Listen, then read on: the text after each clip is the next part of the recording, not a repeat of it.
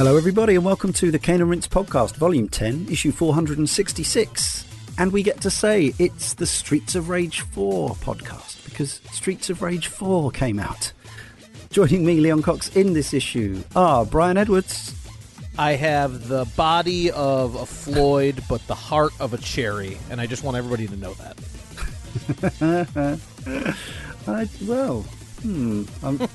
I'm now thinking very hard back to your TED talk. I can go back to. Don't look for actual confirmation of that. I could go for the latter, maybe not the former. And also requesting backup, it's Mikhail Kroder. Hi. No sound bites this time because I don't think I can do it justice. The grand operas and all that. It's gonna sound horrible. It's this screechy, shouty thing that I might need some extra practice on. And I still don't know what Shiva says when Shiva does their big twirly kick. I've never known in all this time. I could look it up. Yeah. But where would the fun? I like be? the mystery. Yes, exactly. Yeah. Like who really wants to know what the rating of Mortal Kombat says? Right. Yeah. Or Liu Kang. This isn't the Mortal Kombat show. No. This is Streets of Rage 4. Can you believe it? It actually happened, and here we are to talk about it. Yeah. In Japan, they called it Bare Knuckle 4, but it's not a Japanese game this time. They retained the Roman numerals that they'd used throughout the series, but we just have Streets of Rage 4. What is it? In case you don't know, it's the long-awaited official third sequel to Sega's celebrated 16-bit belt-scrolling brawler trilogy of the 1990s. I did something I virtually never do today, and I went back and listened to an ancient Cane and Rinse podcast, the 70th thereof, from March 2013. We talked all about the Streets of Rage trilogy. Myself, along with Darren Foreman, formerly of this parish, Carl, and Dan Clark. Yeah. Still that was a fun podcast. Guest. I think I've listened to it multiple times. Yes, I know that our friend Ben has listened to that podcast over and over again on his travels. And I think it did okay with the Streets of Rage community. Listening back, there's a few things I don't like about it. Listening back, I'm a little bullish. It's in the first 100 shows, so it's got some sweary pops in it. Just a warning for those of you who seek it out. It's a 15 rated podcast. Yeah. And but the reason I think if people haven't heard it before and are listening to this one, I do recommend you seek it out on the website or Spotify or wherever else, because we talk about the genesis of the brawler genre going all the way back to the earliest examples. It's a very long preamble in that show. Yeah. Yeah. And it's a 2.5-hour show. It was before we had Patreon extended shows. So all that probably would have been cut for the Patreon show, the non-Patreon show. So that gives you an idea, listener, if you don't know the kind of extra content that you sometimes what you're missing get. out on. Indeed, unless Jay's now edited that bit out, in which case you don't, because you still haven't heard this. We also talked, and this is perhaps even more relevant, at the end of the show about the several attempts, both official and unofficial, to continue or revive the Streets of Rage franchise. So we don't need to go over that ground again because I think we covered it fairly comprehensively back then. Both things like the Beats of Rage series and Fighting Force and Streets of Rage HD, things that never came to fruition, or fan projects and official projects and all that. And yes, we even traced Streets of Rage back even further than the original Streets of Rage. So yeah, do check that podcast out. But be careful if you're listening with youngsters around. So we're going to crack straight on into Streets of Rage 4. Well, actually, first, let's just get a little context because neither Mikhail nor Brian were on that podcast. So, Mikhail, what's your history with Streets of Rage specifically? I did not own a Mega Drive until very late in my life. So I played it at friends' houses, and I played Part 2 also at friends' houses and in a kiosk for the first time, I remember. And I always kind of figured, this is just too close to Final Fight for comfort. I always felt it like they took too many an idea from Final Fight right down to some enemy designs. Yeah, that's fair. Yeah. But yeah, I mean, I love the genre, and it's a brawler, and what I played, I always really enjoyed.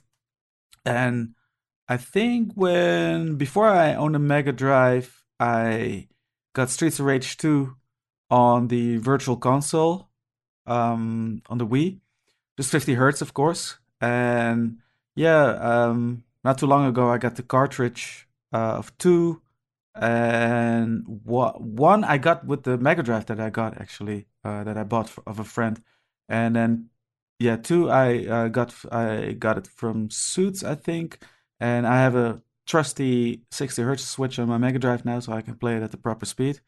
Um, yeah, I mean, there's just no denying how solid these are and how well designed these are as belt scrolling brawlers, and I think their strength is the the weakness of the Streets of Rage series is that they're not arcade beat 'em ups, so they're kind of lengthy, but it's at the same time also their strength because they don't have to be as mean and nasty as a lot of arcade beat 'em ups are. Yeah. There's a little bit, you feel like you have a little bit more of a fighting chance, and there's a little bit more of a, yeah, I mean, maybe a fair design behind encounters and enemy designs. So yeah, I definitely, I'm not like the hugest Streets of Rage series super fan in the world, Okay. but I definitely have warm feelings towards the series. And also, getting Streets of Rage 4 eventually prompted me to seek out the Japanese version of Streets of Rage 3 after all that time. So yeah, that's Yes. Bare Knuckle 3, and I got one of those Daytale Electronics action replay cards to bypass the regional lock, especially Okay. just for that game. Yeah. And with 4, I believe you went all the way and bought a physical copy. Yeah, exactly. The limited run version, for which came with a reversible cover and a full color manual on the Switch, and that took about a month or two to arrive after it was released digitally. Yeah. So I just had to wait for a little while, Yeah. and I don't mind because I have a lot of other games to play. But everybody in my timeline and among my friends were just raving about the game. So it felt longer than 2 months waiting for the game to arrive. And how much time have you spent with it? What have you done on the game? I've played the story mode through on normal, and I've been grinding the arcade mode on the hard difficulty, trying to see how far I can take it. Yes. Yeah. Okay, very good. Brian, what's your Streets of Rage history? Yeah, so I was one of those houses when I was a child. I know we've talked about this before, but our house happened to just be a Nintendo product house. So we had an NES and a Super Nintendo, and then onto a Nintendo 64. So my original Streets of Rage experience on the Genesis stateside Mega Drive was at friends' houses, much like McKeel. But then when I was an adult, I moved away after I got out of college to greener pastures, and then I moved in with a friend of mine who had a modded Xbox, and he had all sorts of Genesis titles on there, and we spent a ton of time with the Streets of Rage trilogy. And we played them over and over and backwards and forwards many times with old, big Duke Xbox controllers. And yeah, so we spent a ton of time with Streets of Rage. I actually now, from where I'm sitting, can see my physical copies of Streets of Rage 1, 2, and 3 for the Genesis over on my shelf. Nice. So for me, Streets of Rage 4, when it was announced, I was very excited for, and would have been a day one purchase had it not been conveniently available on Game Pass. So I ended up not purchasing it day one and playing it on Game Pass co-op, entirely online co-op, multiple playthroughs. And then more recently, I had picked up the Switch version to kind of tool around with some things. So I'm not sure how much time exactly I've put through altogether, but I have completed the story mode on normal with all 4 of the initially available characters, and have tooled around with other characters and things in the process. So, but yeah, so it would have been a day one purchase for me, but the Xbox gods, made sure that just happened to be available on my Xbox day one, which was great. Marvelous. maybe also good to interject that I have not been playing the game all by myself either. I've been playing offline co-op with my kids as well. So 3, sometimes 4 players when one of their friends was coming along. Nice. And yeah, so me and the children. Good stuff. Yes, Yeah. I'm solo only on this game so far, but I certainly have put some time into it. For those who haven't yet gone back and listened to our old podcast, I was a Streets of Rage fairly early adopter. As soon as I got my Mega Drive in 1990, Streets of Rage was one of the games I added to my collection quick smart. Streets of Rage 2 I bought as soon as it came out and fell in love with it and have played it as much as I've played through any game ever, I think, over the past nearly 30 years.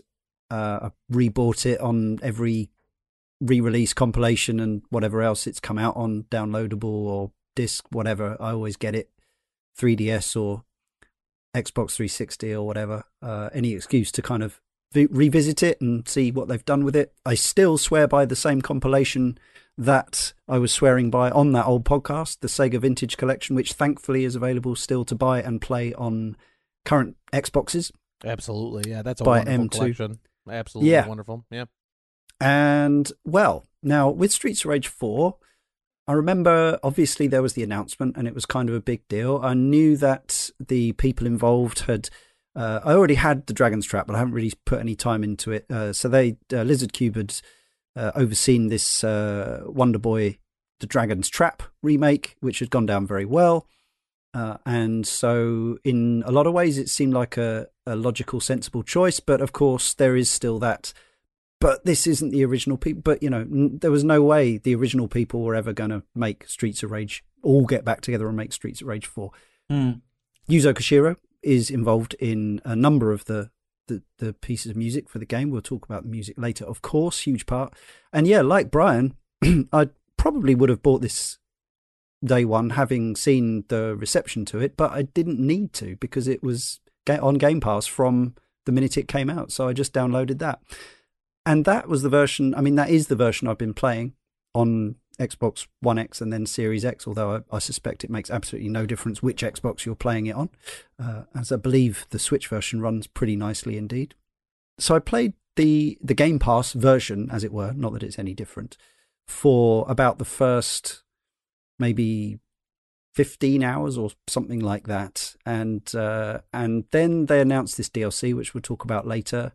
And I'd kind of, you know, I thought, well, I've spent this much time, I've kind of invested, I've unlocked everything. Obviously, you can buy it again in the future, but if you buy something while it's on Game Pass, you get a bit of a discount. So I thought maybe I should actually buy this game. So, I bought it the other day for £16 or whatever it costs with the Game Pass discount, just so if and when it does get taken off of the service, I still own it, in inverted commas, as much as you ever own anything on a digital service. But since I bought it, I've put in about another 20 hours or more. Nice. I looked at my game clock on Good Old Games, GOG Galaxy 2.0, which is a great resource for curating one's entire digital collection. And I've now put in 38 and a half hours, most of which was in the last week.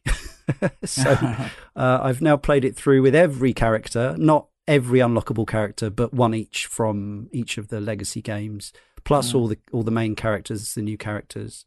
And I've played some arcade mode on hard, yet to get that achievement. And I'm still waiting to get my first S rank, but although I think I'm getting closer, but I've got quite a few A ranks on quite a few levels on normal and hard. And I've played a bit of Mania as well, just for the heck of it. So yeah, I've played a lot, but all single player.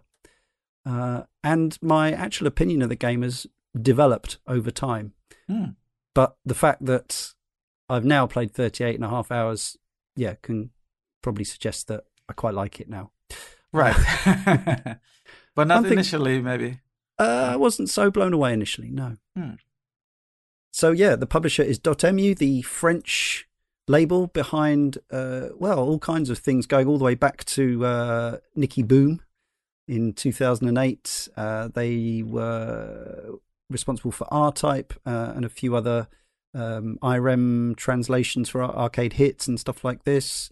I think they were set up with a view to being a studio that dealt primarily in existing vintage, legacy, retro, whatever you want to call it, properties.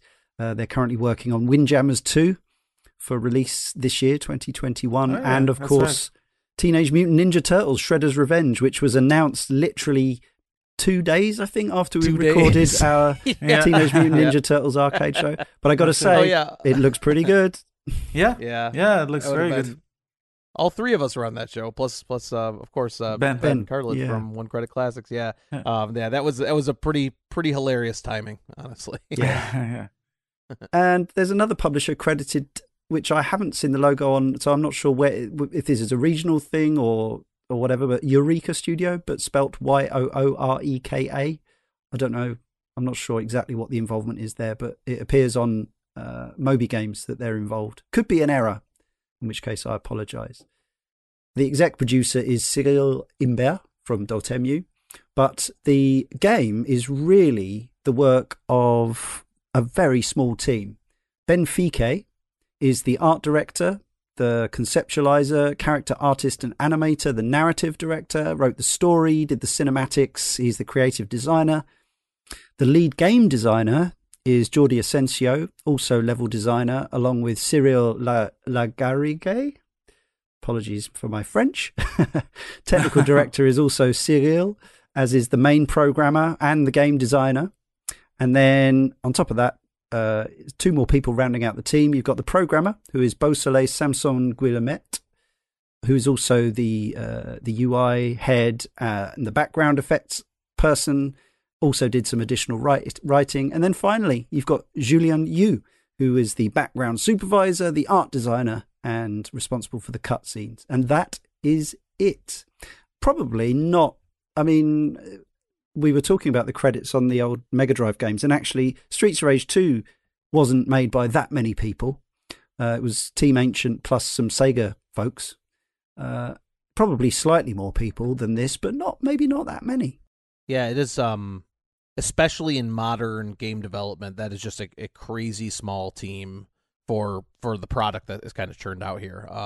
That's incredibly impressive, but it does kind of speak to why everything is quite coherent throughout all 12 stages of this game. You know, like from art design to animation to everything does seem to fit together quite nicely. So maybe that is a benefit of having such a small team. I have no doubt that these team members did a whole heck of a lot of work in order to get this game to where it got.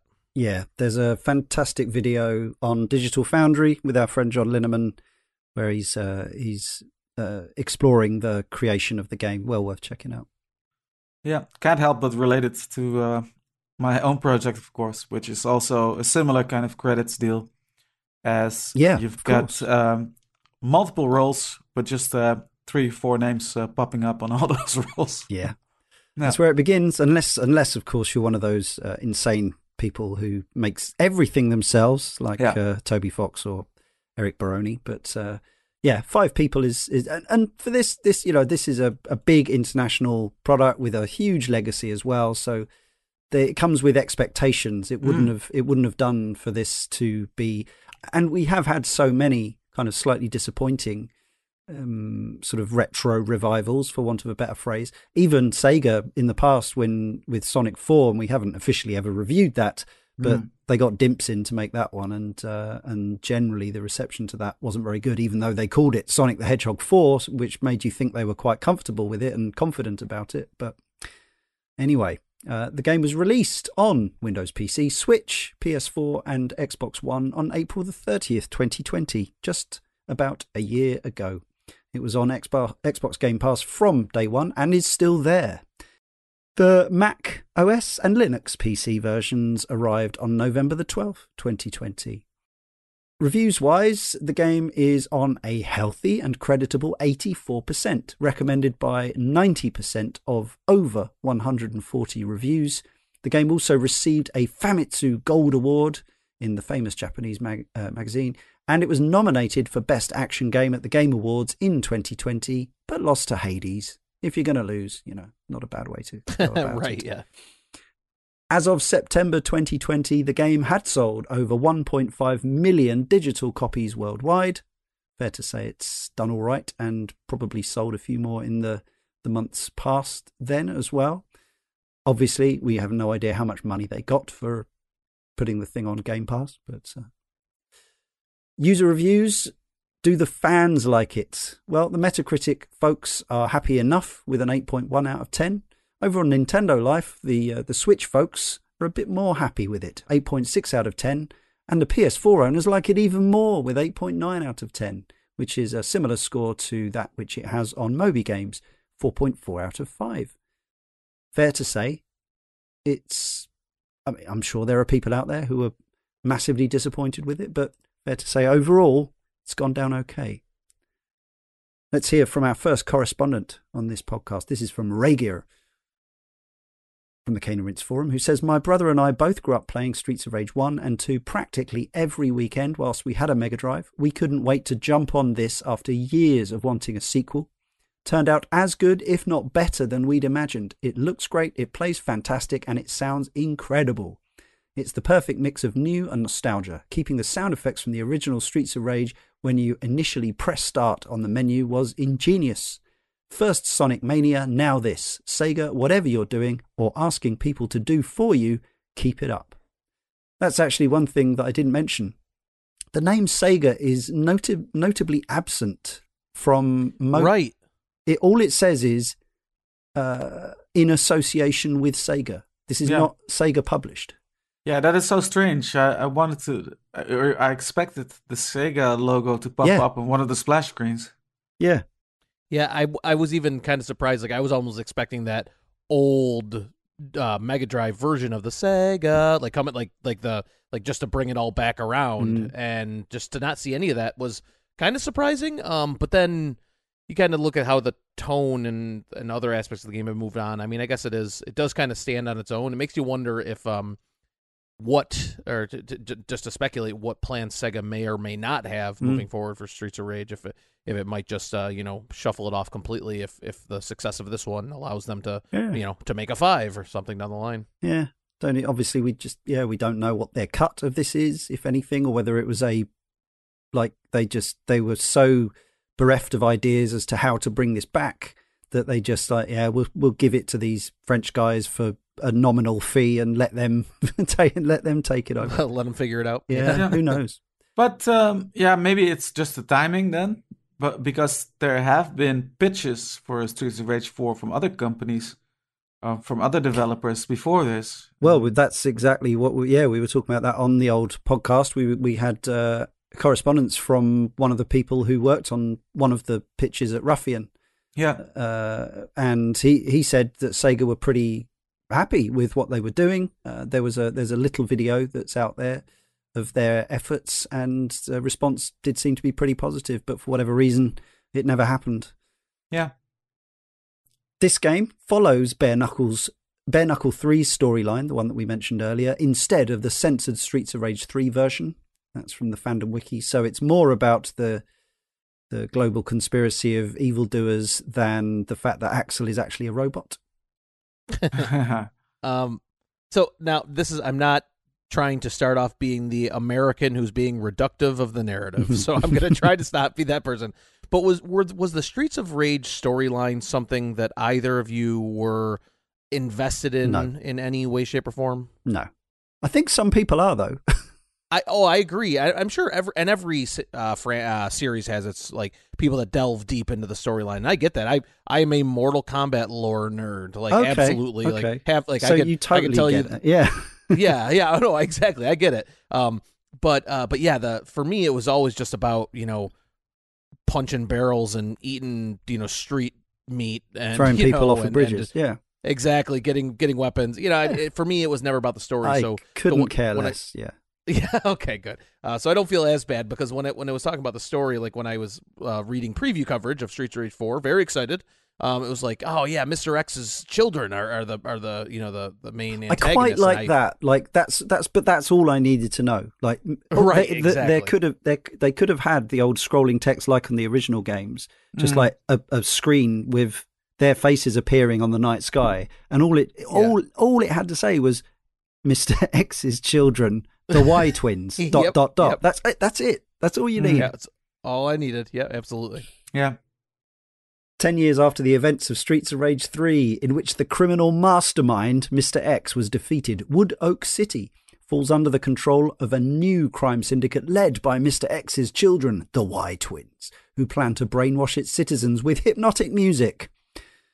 Blaze Fielding calls in some old favours to take the twins down. Joining Blaze are her old friends Axel Stone and Adam Hunter, Adam's daughter Cherry Hunter, and Floyd Araya, a cybernetically enhanced apprentice to Dr. Zan. Thanks, Wikipedia. That's more than we needed to know. Yeah. So I will say, though, even though the story wasn't really what I was looking for out of this game, I do think the cutscenes are pretty cool. Like the in-between level cutscenes. Like comic book style.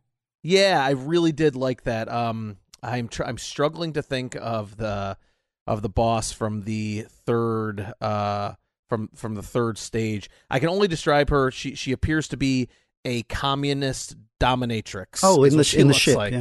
Yeah. Yeah. So I remember like the cutscene after her leading on to into the port cargo, I believe is a cargo port. I believe is the next stage, and just kind of like I was like feeling the need to skip those cutscenes beforehand, but then from that point on, like I don't know what it was about that one that just kind of got me. I was enjoying the vibe and the feel of it all, so I'm just like, oh, I'll just watch these the rest of the way through, and I'm really glad I did because there's some really interesting art, some really nice looking pieces of animation in there too. Yeah, but the vibe and the mood is great of it all. Exactly. Funny you mentioned that scene because I was just playing it before we started the show, and my boy was watching over my shoulder. And he was asking me, "What is with this woman? Why does she like pain?" And I've said, "Like, yeah, that's strange, isn't it?" So it's complicated, just, son. Didn't attempt to explain that. Yeah, I think I may have watched most of the cutscenes on the first playthrough, but I've been religiously skipping them ever since. I think that they are nicely drawn, but I just don't need a story in a game like this. As I say, I just need to know. Scroll to the right and eventually beat up the people at the end. But I think they do, overall, and we might just go into that in the art and the graphics as well. But the game successfully puts down an atmosphere of this being the place that you know from the old games and the people that you know from the old games, but everything has aged a little bit,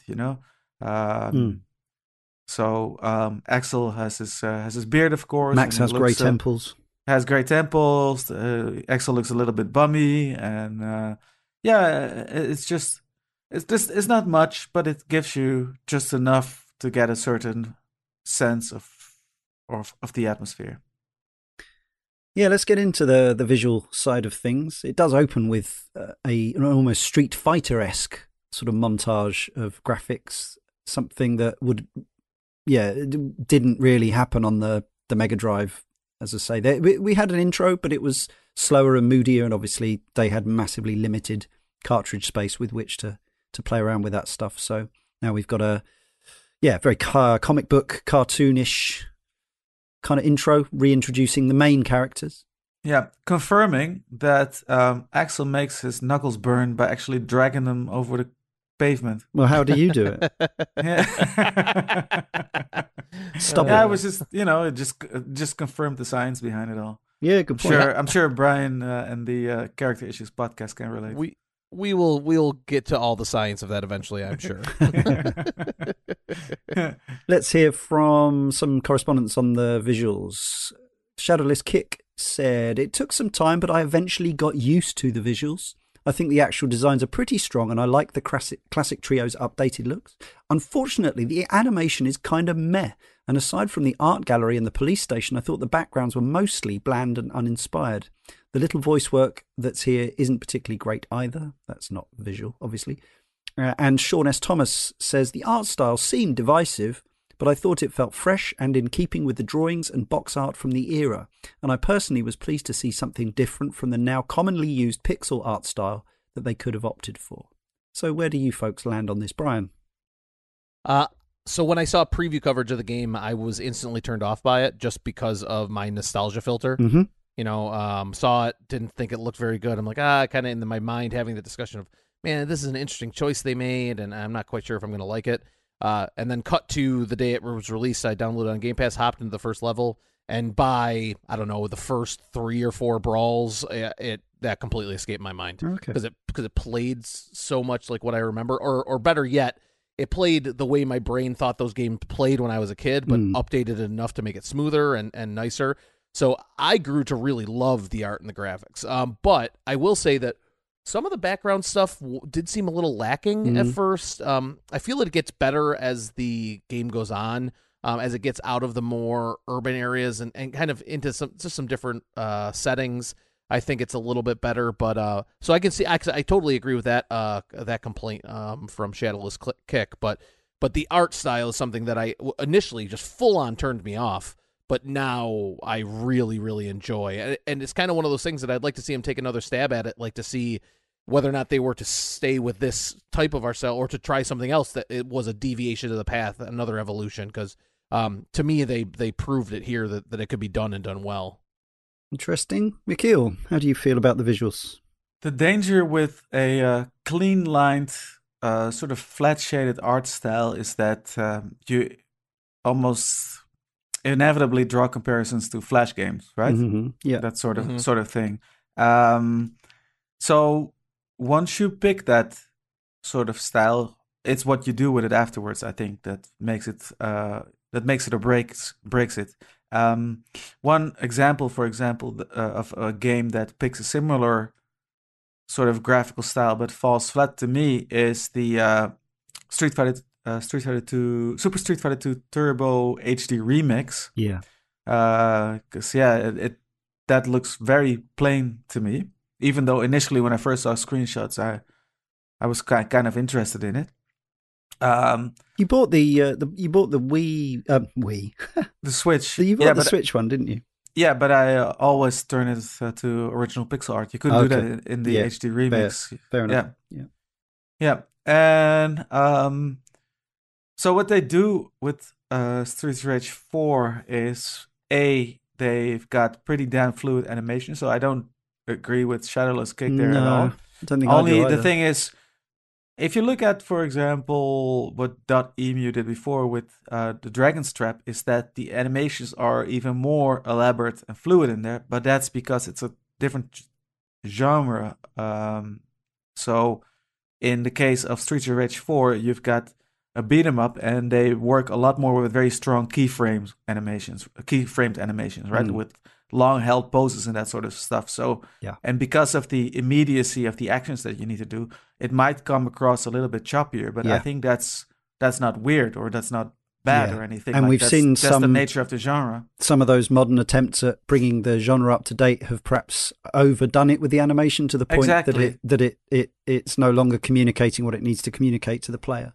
Exactly. Then you get this sort of wet blanket type of feeling where when you don't hold keyframes of the animation for long, and nothing really, there's no good hit stop, it doesn't follow through properly. It's a really difficult balance to get right, I imagine. Exactly. So I think they did that very well actually with Streets of Rage 4, and I think they used the original animations of the characters sort of as reference, but then gave them a lot more flourish. And not only that, they also use a lot of really cool lighting tricks from the environment on the 2D characters, which I always really like to see. I remember one of the first times I saw lighting on 2D characters was probably in King of Fighters 13, where you go into different stages and there's just a different color hue over the characters, and if there's a light source, there's actually like a little light reflecting off the characters. That's one of the things that John's video, Digital Foundry, goes into how they pull that off. You can actually turn that stuff off and on as well if you don't like it, you prefer the 2D look. There are a bunch of tools in the menu to customize it to your liking. Yeah, I'm not sure if that's in the Switch version. It might be the PC version only. No. It possibly isn't Switch, but they were there on PS4 from day one. Right. And they weren't there on the Blitworks conversions from day one, but they patched them in after about a week. Okay. Got it. Yeah. I think John's video goes into that. Yeah. Thanks for getting the facts straight. No worries. I really like that stuff as well. I've played it with those effects off and then put them back on, and they've stayed on ever since. There's a particularly cool bit where I think is it the jetty you're under, and it's where the arcade is, and then the cops have all pulled up in their cars, and the blues and twos are going, and the lights are bouncing off, and also in the stained glass window bit in Wise Tower. That's really cool. Yeah. Island, yeah. So the thing is, maybe the thing that I do agree with Shadowless Kick with is that I wouldn't say the backgrounds are like lost. I think there are a lot of really cool backgrounds, but it's definitely a little bit uneven. So, yeah. I feel like that about the backgrounds as well. Some of them are really memorable. I think it's all really well drawn. I think the artists are talented, without a doubt. No doubt. And I like the colours, but I think some of them, I know it sounds ironic, and I'm sure there is some sort of almost subtle compared to the 16-bit games, parallax going on and stuff, but I find there's a bit of a lack of depth with the 2D style, I think I would like a bit more contrast in the lighting and a bit more depth, I think. Yeah, they did that very well in the old games with the pixel art, right? There's a lot of really great use of color to sort of drive this thing home, and some line scrolling on the floor and that sort of thing, and foreground objects that go by. Yeah. But on the plus side, I think, like the art gallery is a really interesting choice and setting. And some of the areas are quite memorable. And some of the areas contain a lot of very interesting detail as well. And I think the messier and the more, let's say, grittier an environment is overall, the more there's going on. I like the Chinatown area, for example, a lot, and the opening area as well. Yeah. Yeah, and the SkyTrain brings back the sort of the most classic backdrop that I think of when I think of 80s and 90s brawlers, which is the city skyline in the dark, which you can't go wrong with that. But they bring back some of the ideas from some of the old levels. So there's a couple of bits where you get to just merrily throw people backwards out of the stage, which is always a joy from my point of view. Definitely. And some tricks and traps as well. A few things to mix it up, but I don't think they overdo it too much. Like I remember when I was first playing this, the first few hours, I was finding stuff like the pipes in the sewers that jetted out green, deadly steam. I was finding that stuff quite frustrating. But now I've played it so much that I'm actually using that stuff against the enemies rather than wandering into it myself. There's a lot of that, definitely on subsequent playthroughs. You learn to deal with a lot of stuff that might be very annoying on your first playthrough. Yeah. So overall, I think the more I've played it, the more I've, like a few people have said, the more I get to like it. It is very hard with, as I say, especially as somebody who fell in love with Streets of Rage 2 at the age of 20 or whatever I was, 21, and has played it on the regular for 28 years or whatever it is. It's very hard for a game to just come along and kind of take its place in that brain space, in that part of your, and it's very hard for you, a human, to be fair to it, I think. And you, in the end, if the gameplay holds on to you, then I think you sort of end up warming to everything that's around it. But if the visuals were really off-putting, then if I didn't like them somewhat, then I think I possibly could have walked away from the game. But luckily, I thought that it was nice and well drawn enough to keep me wanting to come back, even if I didn't love it at first. Yeah. And now, the more I like the game, the more I'm at peace with the fact that the visuals don't look like the Mega Drive game, because why would they? Yeah, and some of those visual styles that were changed make a lot more sense. Like while looking at the animations and looking at the way the game moves and looking at like some of the idle animations, like Cherry's idle animation is just like that sway rock back and forth. It's just like, I don't know. I can't imagine her looking into any other way now. Like I can't picture in my mind what a pixelated or more pixelated version of that looks like. So it does, like you said, it rewrites your own headcanon about like how Streets of Rage is supposed to look. Yeah. And you mentioned Cherry there. How do you feel about obviously again, it's, if they got it quotes wrong, if they'd offended fans of the series with the new character designs, that would have been something to put people's backs up straight away. But I get the impression, and I certainly I like Cherry, and I like him so much I've forgotten his name. and Floyd. Floyd. And Floyd. Yeah. And I'm genuinely looking forward now to the being able to play as the modern version of Shiva and Estelle in the upcoming DLC. But I think I feel like I'd rather play as Cherry than Skates. Yeah, the thing is, they took these new characters, they designed these new characters, and the reason why there wasn't a heavy backlash to them is, I think, because they took that freedom that they have in designing a new characters, and did some very interesting things with those character designs, gameplay-wise as well. So yeah, they just play really well. They have very interesting movesets and mobility, and that Cherry is not just Skate, and Floyd is not just Max. So they all have they play unlike the other characters that came before them, which is why I think in their own right they became kind of mainstays. Yeah, we'll get into some of the specifics. Any of the other sort of gameplay elements of the stages?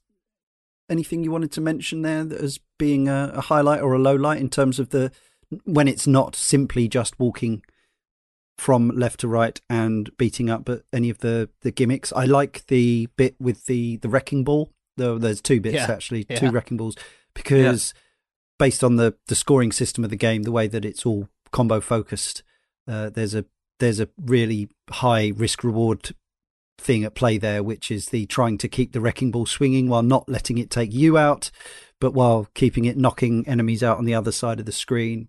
Stuff like that. That's fun. Anything else like that for you folks?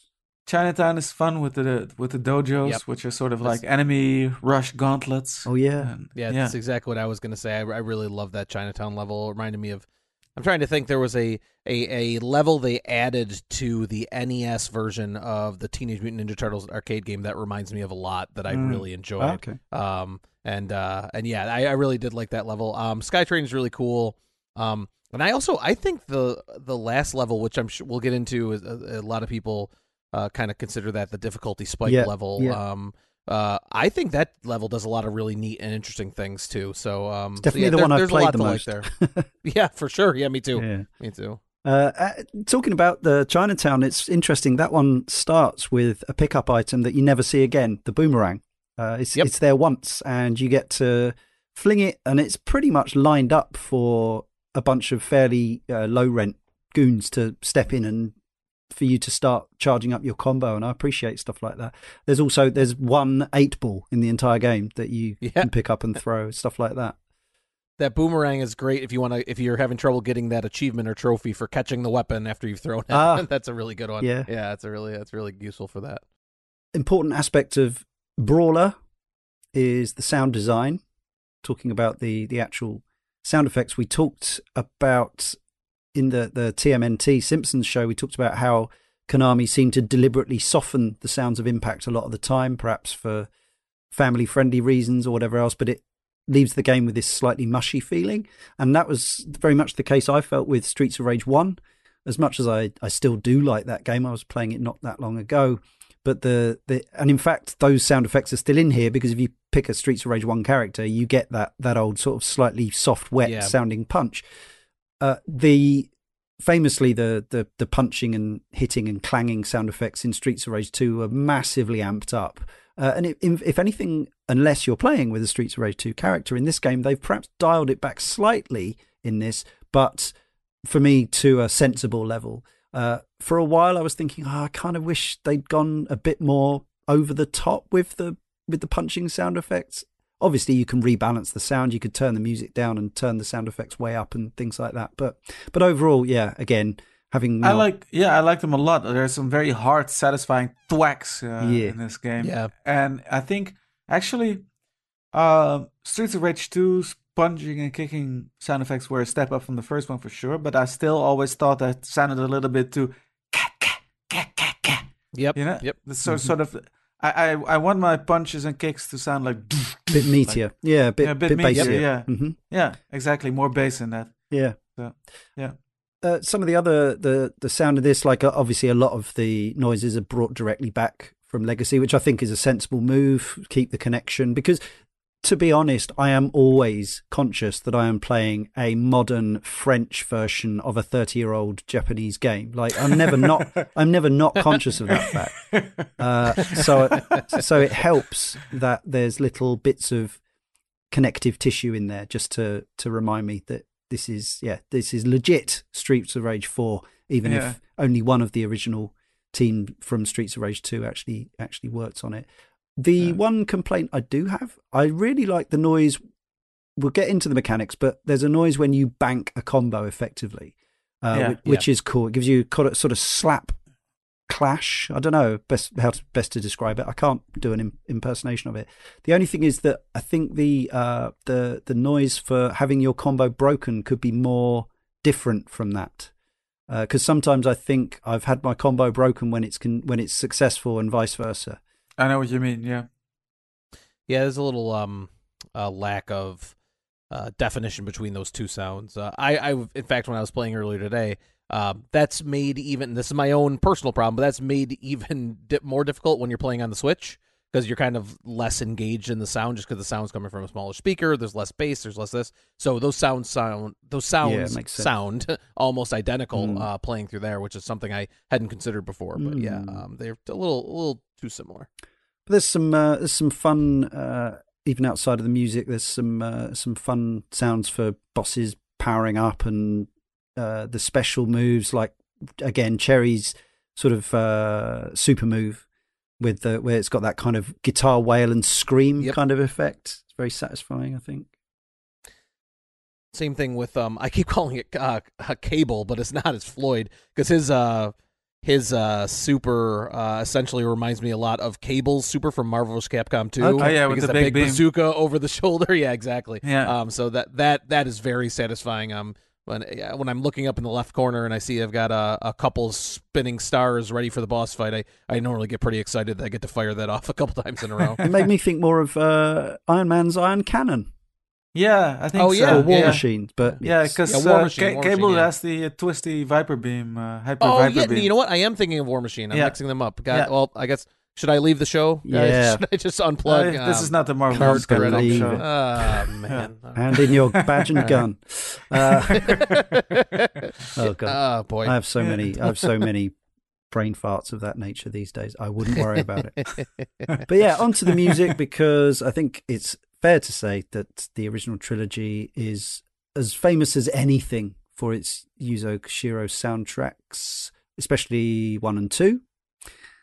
This time, Yuzo returns with some of the tracks, including the opening title theme and one of the opening level theme, and some inter-level stuff.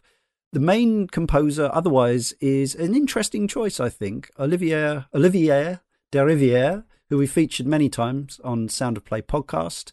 A very talented French musician responsible for things like A Plague Tale: Innocence and Vampire and Life is Strange and stuff like that. His A Plague Tale soundtrack is an absolute all-timer for me, but it couldn't be more different than what he was asked to do here. Yeah, so it really does show kind of some range that and I'm not sure how you guys feel about the music. I do feel it's really up and down, which might be characteristic of the fact that there were a lot of hands that did touch it. So additional compositions from Motohiro Kawashima, Yoko Shimomura, Keiji Yamagishi, Harumi Fujita, Das Mortal, and Ground is Slava. So yeah, it's a team effort in the end. Yeah, I don't think it sounds too disjointed. There's this, everything has a sort of I agree. Electronic feeling to it. That sort of is the connective tissue there. But I do think, even though a lot of the beats sound nice and punchy and they get you pumped up, a lot of the tracks feature strong, recognizable melodies. Yeah. For me. Yeah, I was actually listening to because I'm kind of obsessed with Yoko Shimomura's work. Her work on this game. She really only has one small contribution, but yeah, Shiva. it does have Shiva, exactly. It has such a strong string melody, and then that goes right into the Aphex Train, which couldn't be more of a different piece of music. But again by Oliver Derivière, and that also has really strong melody in it too. There's a couple stage themes that I find myself humming from time to time. But then other ones, and maybe it's just a personal preference thing, but I find like the opening track for the first level, which is kind of a track with brawlers that I tend to think about a lot or to revisit because you're starting the game again with different characters.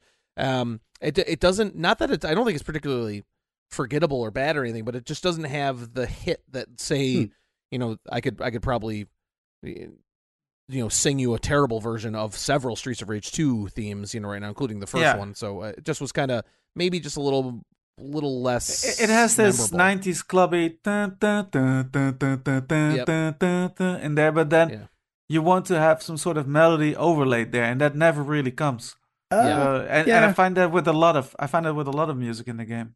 It's grown on me a lot. Like the more I've played it, the more I like the music. It reminds me of whenever a modern musical film comes out, there tend to be a lot of reviews which say, well, none of the songs in this film hold up to songs from old musicals. Right, it's like, because you haven't listened to them for 40 years or whatever. I remember, it was said about La La Land. It was said about Mary Poppins Returns, which I haven't seen.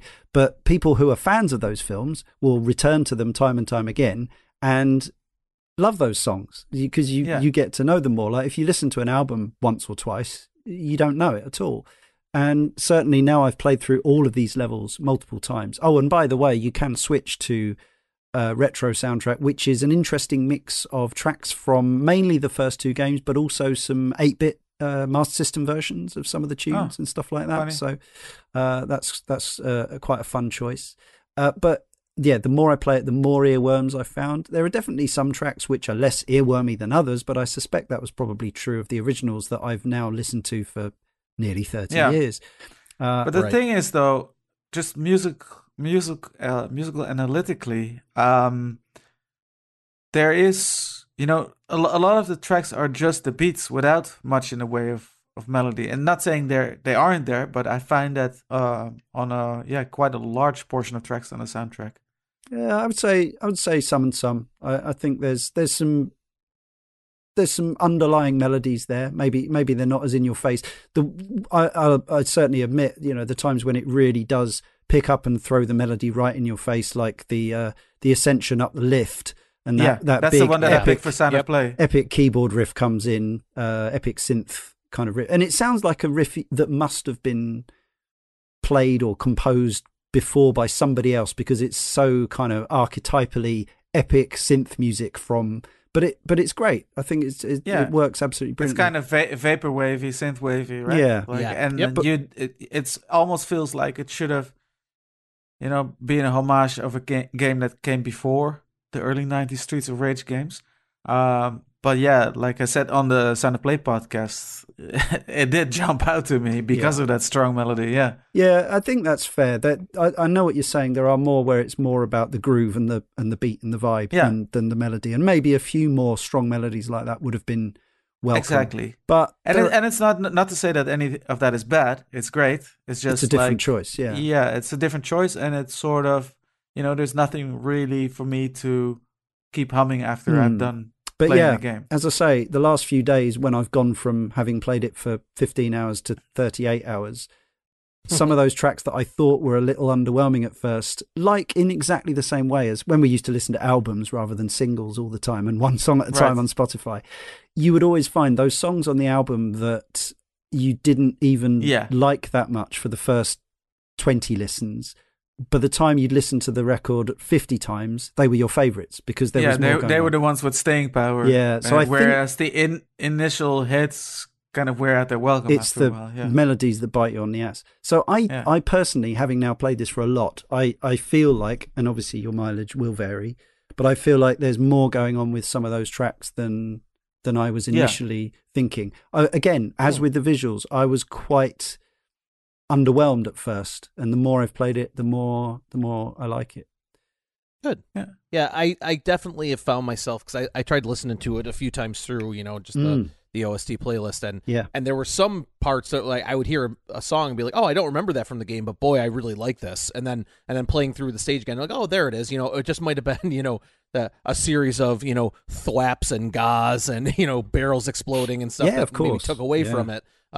So yeah, I overall I really like it. It's just maybe just a couple more tracks leaving me like memorably tied to the game experience a little bit more. But and this, again, not to be old guy, shouting about old consoles, but like back in the Mega Drive day, like the Mega Drive had such a distinct sound setup, and we're so used to getting like everything from retro style 8-bit to sometimes less than 8-bit soundtracks to like full Hollywood blockbuster orchestrations in games now that like sometimes it's not like it used to be. You could just say video game music and you could like picture a type, and now it's so blown out and wide to the point where it's like there's just a lot more to sort through, so that something that's retro sounding might not be retro sounding in the right way for certain people or certain things. So it's, when back in the 16-bit area, you heard the Streets of Rage 2 soundtrack, and it's just like, I've never heard anything like this ever, and it was just that. So I think it was more unique just based on the lack of volume of things accessible at the time. So that might have something to do with it. Yeah, I think some of Yuzo Koshiro's input was invaluable. I think having him there, just pulling it all together with the boss music, the main boss music and stuff like that, just stops. I think there was a real danger that it could have been, and don't get me wrong, I love the Katana Zero soundtrack, but I think it could have sounded like another of those kind of modern independent games that captures a load of really high quality, well written and produced synthwave music, but it could have missed the vibe, and I don't think it did. In both.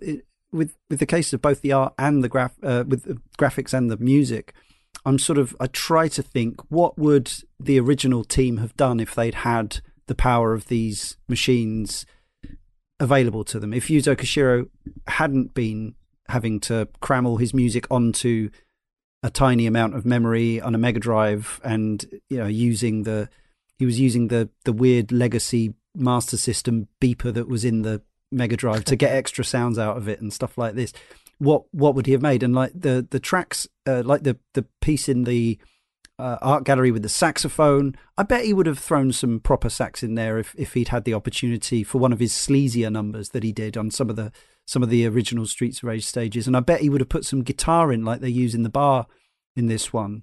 So I kind of, again, it's that sort of, you come to it with all these expectations and memories and nostalgia, and you hear something that just doesn't exactly click to start with. And again, I think I never took fully against this game, but for quite a long time I was just left a bit unmoved by it. But for reasons that shifted. Hideki Naganuma was also supposed to be one of the guest composers, as it were. He of Jet Set Radio fame. He later announced on his Twitter account that he had to drop out due to scheduling conflicts. It's from the IMDb.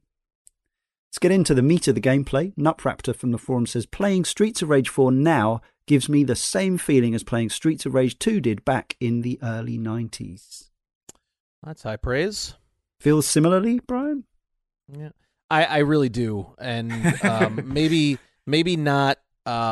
Maybe not all the way. I don't look back and think this does all the things that I needed a new Streets of Rage game to do. I've got my complaints, but they're normally very idiosyncratic and not specific. Like just in general.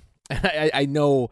I was just about to say, I wonder if you guys know what this feels like, but I know exactly that you know what it feels like. The original Double Dragon, when you would get that perfect spot up distance away from the enemy, and you would hit that 1, 2, 3, 4, 5 combo, and your character's a little hopping up and down, do, bam, and it just had that satisfying like whack, and you hit them in the right part of the animation, and you just immobilize them and knock them across the screen. That's this game gives me that feeling just so often. And I get myself into trouble, and I get myself, especially, I can't think of their names, but it's the female character. I've been playing through as Floyd most recently, so he's not the fastest character. In fact, he's incredibly slow. And so there are these female characters who do these jump kicks, kind of like drop garnets, kicks, exactly. Yeah, the yes, thank you. Yeah, ruby, diamond, pyrope, and so, sapphire. So they'll get me. So for some reason with Floyd, I was having such trouble getting them, like, you know, like handling them without having just move out of the way and kind of bait them in. But I got into this rhythm I would like do a short, because Floyd has a very short jump. I do this short drop kick, and then when they're in their air, I hit my 4-punch combo with the upper, and just like hitting that successfully, it brought me way back to that feeling of playing the original Double Dragon, to playing the original Streets of Rage games, to where I just felt like you completely immobilize and brutalize your opponent, and you're just grinning from ear to ear when you do it. Yeah, this game does that for me in a lot of ways. I do feel it loses a little bit just because of the kind of sophistication of game design over the years. Like there's something about a brawler now when you play it, and this, I consider this to be a very, very good brawler. It just, there's only so many spins you can make on the gameplay. Yeah. But I think Streets of Rage 4 does a really good job of marrying the old and the new and introducing new elements but still making it feel a lot like it did back when I was playing that at friend's house. Mikhail, you get similar vibes to that? Yeah, there's a lot of Streets of Rage fans have been, I wouldn't say complaining, but criticizing the game for not incorporating certain abilities and moves from Streets of Rage 3, like, for example, the double tap up and down to roll out of the way of an attack. Yes. Or giving every character a full screen run, for example, right? Yeah. So I sympathize with that. But on the other hand, I think there are so many smart tweaks they made to the base system that makes this game so much more dynamic than the old Streets of Rage games. Wall in its bouncing, combat. Exactly, juggling, wall bouncing, juggling. You know, in the old Streets of Rage games, you knock an enemy down and they flew through the air, and there was not much you could do except for waiting for them to get up. Yeah, you knock them off screen. You just had to wait for them to come back on screen again. Now with these wall bounces and these juggles, you can keep up the pressure at all times and keep your combos going. It's really great. And yeah, I think that's one of the main things. Then there are other smart tweaks, like being able to grab objects from out of the air, being able to chuck every object you have as a projectile towards enemies. Yeah, and then you've got certain characters like Cherry, like Skate before her, does have the full screen dash attack. She sure for example. does, and she has massive priority compared to all the other characters in the air. Yeah, exactly. And yeah, the character, their movesets have been expanded in interesting ways.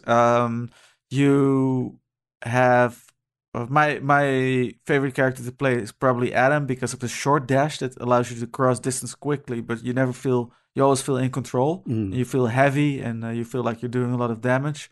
Other things are the let's say the special attack that you can in Streets of Rage 3 they introduced this power bar where you could use your special attack without getting punished on your health meter, just as long as that was charged, and it needed to recharge again, which was a pretty smart system.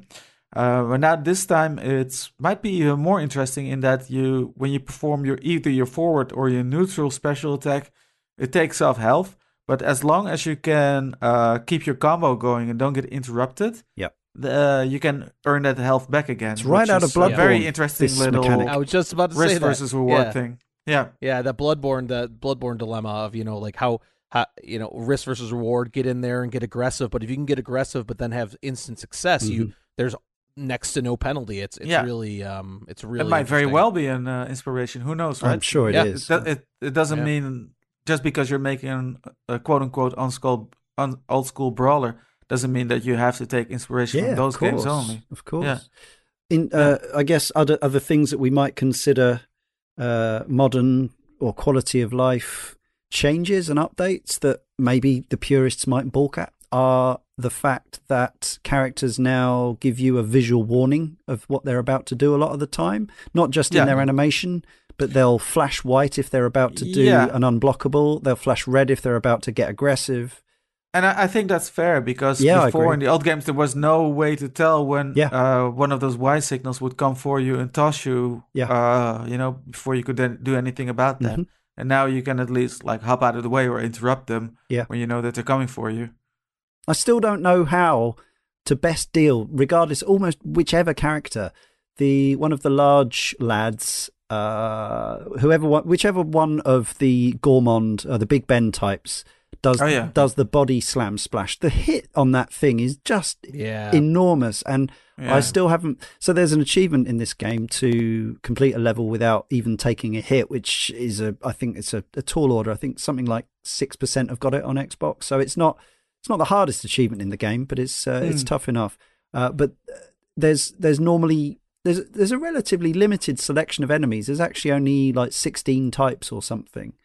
But within those types, there are multiple subtypes, and some of them are more aggressive and whatever than others. Obviously, this will depend on. I think there are 5 difficulty settings on which to play, and it will all vary quite a lot across that. But yeah, there's always at least one enemy. Even though I've now played this loads and I've got okay at it, there's still certain enemies and certain moves which I haven't fully sussed out. But on the flip side of that, when I finally got the out of this world combo achievement the other day, it felt so good that I just I wasn't trying for it. I just naturally got to that point in the game where I could rack up 100 and whatever combo it is. That's awesome. And then you use those little bins and other destructible objects to keep your combos going in between enemy waves and that sort of thing. And I think this is the point where I went on being, I went, my feeling on this game was, I thought, I couldn't think how a team could have done a better job of bringing Streets of Rage 4 up to date, but also I just wasn't in love with it. Like it didn't totally work for me for whatever reason. Combination of factors. Wasn't in love with the art, wasn't in love with the music. Gameplay was solid and sound, but there was, it wasn't quite clicking for me. I was a bit annoyed with how overly reliant the default story mode is on managing combos and lives. Like every level, it resets the number of supers and lives that you've got. And I know there's the arcade mode, but that's a 1 credit deal. So I just wanted the opportunity to kind of practice by, racking up some lives and carrying on to the next stage. And even if it meant cheesing the final boss with 8 lives, at least I could do it. Now, there are ways of doing that, but it's all about keeping this combo going. And I was a bit miffed, as somebody who used to be pretty good at Streets of Rage 2 back in the day, that I was effectively being downgraded for playing the game well by Streets of Rage 2 standards, but not by Streets of Rage 4 standards. What changed was I played more and I got better and I started to enjoy it more. Yeah. And now I'm willing to bet if you go back to the older Streets of Rage games, and those are unmistakable classics, but they will feel a little bit limited. Exactly. Yeah. Oh no. Yeah, I think some of those choices. This one has ruined it for you. Yeah. I'm not sure how I feel about that. In general, I feel it as someone who's never been quote unquote good at any of these games. I feel for me, having the reset of lives at the beginning of each level was helpful. I found that like 3 full lives, 2-1-0, was enough for me to get through any level. And if I were to start the next level at 0, and then have to do the restart, like for me personally, that helped me out. I've never been a very technically proficient player at these games. Yeah. So that was very helpful for me personally. But I see what you're saying too, because it does, like, so what's the point of, like, for me, I was always trying to get to that 6,000 points or whatever it was, 5, whatever, depending on the stage, to get that extra level just for my own personal buffer zone, as opposed to somebody who, like yourself, who might be better at it than I am, like trying to get to 4 or 5 lives and starting the next level with only 2. It must feel that way. It just, I don't think I ever got to the point where I had to feel that way. But yeah. Yeah. Yeah, and then another thing also is that the this game takes enemies from all 3 games that came before it, and that gives you such an incredible enemy variety, and that's such a God-given in a beat 'em up, because that having all these different kinds of enemies that are actually distinctive in the way that they attack, and they have their own little patterns that you have to deal with, and their own little moves that you have to work around. And then having to fight different combinations of them gives you a lot of different kinds of scenarios, and sort of like gameplay situations. And this counters the age-old complaint of beat 'em ups being repetitive, because if it doesn't feel like you're just walking from one similar situation into the other, then there's a lot more. Yeah, then there's a lot more. It has a lot more legs. Yeah, completely. Getting involved with the very different and seemingly pretty well balanced set of protagonists, and the variety of enemies, and everyone has a different set of considerations, and they will be thrown at you in every single combination. There is always something to think about. And again, I know I keep saying it, but it's relevant. Nearly 40 hours of play, most of which over the last couple of weeks, suggest that this game doesn't get repetitive. I mean, to me, and again, I speak as somebody who has repeatedly played Streets of Rage 2 in particular over many, many decades. But yeah, I would say this game, because of those mechanics that we've mentioned, the modern mechanics, the new ideas, is potentially even more replayable than Streets of Rage 2. I was just say, this is where I think I might be a bit of a contrarian to you two, because I got to a point with this game, and I don't have nearly as many hours in it as you do, Leon. But I do think this game gets a little long in the tooth. Okay. And I do think that there is maybe a situation when there are more types of enemies, but by level 7 or 8, the maybe the tower, maybe by then, I feel like I kind of seen most of what that game could throw at me. It is quite long.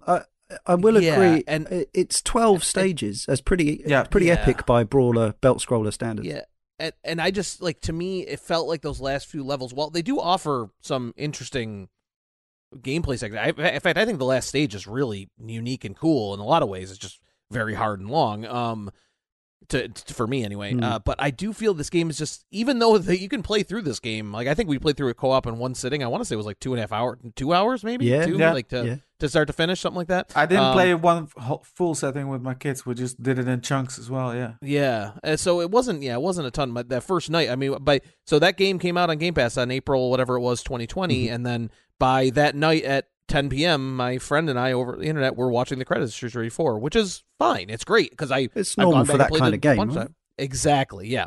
But I did feel by the end of it, it was more just kind of going through the motions. If there was a insert coin button, I would have just been slamming on it to get through the end of it. So, to me, the combat is good, and the enemy variety is good for this type of game, but it still does become tedious to me in the way that a lot of other brawlers do. Now, that might just be to me, because I hear the way you guys talk about it. We're just talking about it into saying that the variety really kept you guessing. And to me, the variety comes with whatever protagonist I'm playing as. Because obviously their tool sets are different. But I still felt, even when playing through with Floyd, I did my Floyd playthrough. I just finished it this morning. And by the time I was getting to the end of the game, I was like, okay, all right, let's get to the end here. And I was really worried about the last level because he has very limited mobility, but it worked out okay. Yeah. But yeah, I don't know. It sounds weird to say about a game that's technically 2 hours long, but it does feel a little long. No, I think that's fair. I think that experience will vibe with a lot of other people's, and yeah, that's not contrarianism. That's just you having a different experience. Contrarianism would be going out on a limb to be, to argue against us, even when you don't feel that way because you think it makes you look cool. Yeah, okay. Which isn't really something you do, Brian. As I hope you know, that the only thing I'm interested in is looking cool.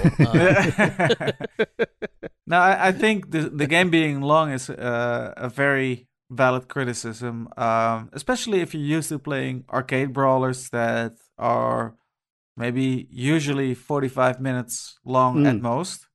Yeah, I mean, there's a reason why these games don't tend to go on much longer than that, right? You can Because save after between a while, you've it auto saves between every stage on the default mode, so yeah, you don't have to do it exactly. all in one sitting. You don't have to do it all in one Oh, setting. and that's maybe the most modern convenience, right? Is Yeah. that you come back in and it's you're at stage 9. Yeah. It's, oh, that's awesome. Yeah, Yeah. for sure.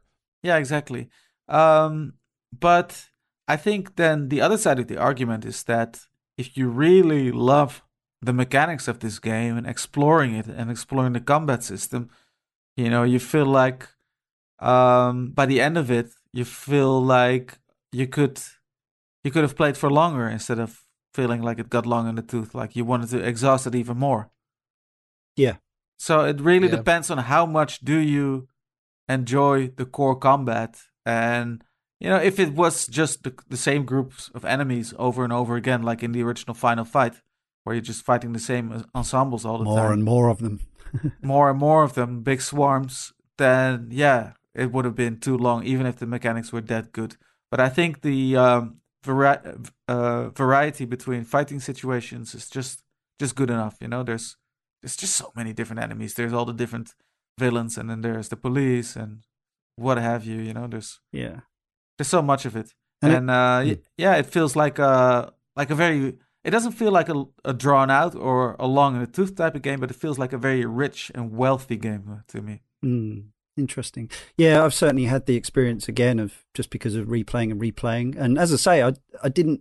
It's weird. I didn't. After I'd finished the game properly, at least a couple of times with different characters, I was like, right, I should crack on with other things for the show now because I've got all these big long games to play. And here I am, dozens of hours later. And yeah, some of those bosses that I originally found really frustrating and irritating because of all their invincible, unblockables and all that kind of stuff. A lot of them I can absolutely wreck now with them without, I guess it's probably more enjoyable, but it reminded me a bit of your Double Dragon 3 Odyssey on the NES. Just getting to that point of just, and like our friend Ben does all the time with his games, like I'm somebody who plays dozens of different games on different genres on different platforms all the time. Yeah. Then you've got the likes of Jay and Ben, or Jay plays modern games, Ben plays really old ones, who will absolutely sit down and focus on one game until they have wrung every drop out of it, and often got really, really good at it through knowledge and muscle memory and all that stuff. And yeah, like I very seldom get to that, like the level that someone like Ben gets to with games. But when he talks about how it makes you feel to have got to that personal level of satisfaction with yourself and with your ability on a game, I've certainly had an inkling of that on some of my recent plays of Streets of Rage 4, even though I'm obviously nowhere near somebody who's actually really good at this game, but I've improved noticeably for myself. I've actually had thumb pain the last couple of days from playing this game, which doesn't happen very often, but doing some of the attacks over and over again, particularly the towards attack over and over again, particularly with Cherry and Axel, like it can knacker your thumbs after a while. But it's that sort of in a gamer's world, it's the same sort of pain as I guess a gym bunny gets from having overdone it on the bench presses or whatever. It's like it hurts, but the pain was worth it. Yeah, funny you mentioned the super armor on a lot of the bosses. That was one of my main criticism with the combat system overall. Not that I'm against that sort of thing, but I think you should be able to break super armor if you keep up the pressure and you can time it right, which is not possible. They pretty much will power through everything, except for your DJ. Except the DJ, yeah. But you can, of course, only interrupt them with your big superstar move. Yeah. But that feels those come in limited, and if you're playing for score, you get penalized for using them as well. It's harsh. So it feels like I shouldn't be using this, and or you should have a little bit more mobility. So in that case, the double tap up or down would have been really good. So you could just quickly roll out of the way if they were charging up their super. So you could, if there would be more in the way of an actual quick dodge rather than just moving up and down on the what was it, the Z-axis? Yeah. then I would have been more okay with it. I think by that point, though, you got the risk of creating a game where it's too possible to never get hit for some players. Like, I think it is difficult, and I think overall, you understand why they do it, putting super armor on the bosses, so they actually feel formidable. Yeah, and then they're just dangerous. Otherwise, they would be like regular enemies. Yeah, but I think it's frustrating at times. But again, it's frustrating, and there might have been a little bit,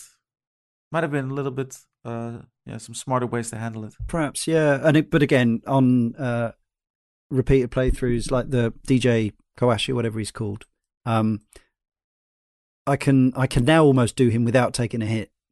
Yeah. Whereas when I first saw him, I was like, well, this is unfair and impossible. And same with the final boss. I'm not saying I can do the Y-twins and the giant robot thing that comes out without taking a hit. That would be a lie. But I've done that with a couple of times now with, without losing a life. Right. Probably needed to eat the chicken halfway through and stuff like that. But that's fair. Yeah. How about this, though? According to Jordi Asensio, a game designer at Guard Crush, Joe Musashi from the Shinobi series was proposed as a playable character along with other Sega characters outside of the Streets of Rage series, but the idea was turned down by Sega of Japan, according to the wiki. I can understand that. Like, maybe they didn't want to make it Smash Brothers Sega kind of thing, but... Yeah, right. The E-SWAT cop in there, Yeah. Let's go. Who else could we have had? Chuck D. Head out of Decap Attack. Exactly. Yeah, Chuck D. Head. Boogerman, is he a Sega character? I'm not even sure. I think it was Interplay. Okay. Sewer Shark, is the Sewer Shark a Sega character by default? That might be. That absolute douche out of Comic Zone. Oh yeah. Yeah. Sketch Turner. Sketch. Oh, yep. No, that's right. I just. Boy. Check out our Comic Zone podcast. What a haircut. Maybe if they get to do it, maybe if they do another one, or maybe they'll talk them into it for some DLC. But it sounds like, that's interesting in that Sega clearly have the final say on stuff like that, if nothing else, even if their name is barely on the game. Yeah. The game uses the original names for both Galcia and Garnet, called Garcia and Susie in the US UO version of Streets of Rage 3. Also from the fandom. My 10-year-old son is a very big fan of Galcia. I don't know why, but he always cracks up when he sees them. Galcia. Yeah. I like the aforementioned boss section on the boat, which I think is a beautifully drawn room, by the way. That one with all the candles in the... Yeah. I really like that. And she powers up all the Garcias that come in by whipping them, and they become Galcia. and they get like Super Saiyan golden hair. Yeah. Oh, there's another nice touch, I think, as well, which is after both the levels that end in a crash, the train and plane levels, the start of the next level, you have a load of green health that you need to refill. Yep. Which is something I'd never seen in a game like this before. So it actually starts you off effectively with damage that you can either take or you can undo, which is great idea. A little wrinkle. Yeah. Seth from the forum says, I grew up playing the original games, especially the second, and as an avid fan of side-scrolling beat-em-ups in general, the announcement of this game was something I never expected, but I knew I immediately needed it. Streets of Rage 4 is like the series was never gone. The look is different and the overall presentation is more bombastic, but this plays about as well as the original games. The characters handled like I remembered. Everyone had the same strengths and weaknesses. I was able to string together my usual combos, and I could land on my feet after being thrown. It was like riding a bike. That's right, the throw break. Yes, yep. Beautiful. On release, I spent an entire day playing through this with multiple characters, and even then I hadn't scratched the surface of what's available. It also made me realise that Blaze is the character I should have always chosen, as her moveset fits my aggressive style perfectly. If there's any problems with this game, I would have preferred it to end with the usual gun-toting final boss instead of the annoying overblown robot thing you had to fight there. That felt incredibly misplaced. Streets of Rage 4 is unapologetically fun, and I wish we had more games like this. Would it be tempting fate to suggest Capcom revisit Final Fight? Well, go get your original Xbox out and play Final Fight Streetwise. Or rather, don't. I've never played it. It might be my secret favorite game ever. If I've played it, it's awful. Yeah. Yeah, I don't know. Final Fight after the first game never really got it right anymore. Maybe Final Fight 3 on the Super Nintendo is interesting, but it works within the Super Nintendo's limitations of not having too many sprites on screen. Well, not to risk going on an odd tangent, I actually played that through with a friend of mine right before the pandemic began. We played through the SNES version of Final Fight 3. We had a great time, but I honestly can tell you that I could not tell you whether or not it was a good game or a bad game. We just had a lot of fun playing it. I think you understand what I mean. Like it was, of course, it was a good time. Happy Grey Box 5 from the forum echoes my earlier feelings about the game that have only changed by repeated play, but these feelings may be felt by others. My only very minor complaint, says Happy Grey Box 5, is that the scoring system is frustrating. Very all or nothing. You can get a huge combo and one sucker punch before the score is blanked means you get nothing. Very harsh. Going for S ranks on hard meant many retries. Playing the opening section of a stage again and again, hitting retry when the enemy got a lucky punch in. Yeah, I think you wrote, you said blanked. It should have been banked. It means like you cash out on a score. That was my brain wasn't with it. Banked, yes, which I mentioned earlier, the sort of banking score thing. There are some interesting moments where you have what you think is a good bankable score, and then either there's too much going on for you to avoid action to bank it, or you get greedy and you think, no, I can still rack this up higher. The score goes up exponentially, and S ranks are deliciously tantalizing. But yeah, I do still agree with Happy Grey Box. It is very, very heavily based around that mechanic, and even on the arcade mode, which is this 1 credit deal, and there's an achievement for doing it in one credit on hard. The scoring is still similarly miserly if you're not racking up big combos, and I can see that for people who grew up on the originals or other brawlers where an enemy is worth like 1,000 points or whatever, and you just watch the score going up nicely. It does feel a little bit prescriptive compared to the old way of doing things.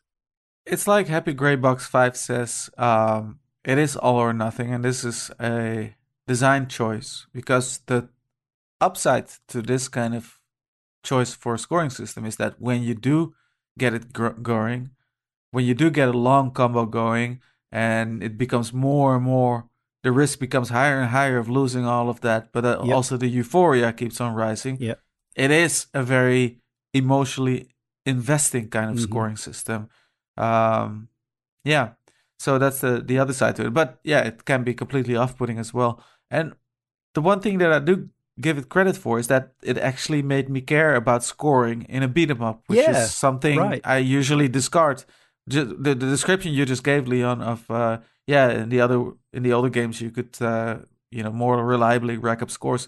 I'd never even kept an eye on the score meter in the old games. I only did once it came to Xbox Live Arcade, and then suddenly leaderboards were a factor. Right, yeah, that makes a difference then. Yeah, and obviously in the arcades, but even then there would either be people on the boards who were completely out of reach or completely useless.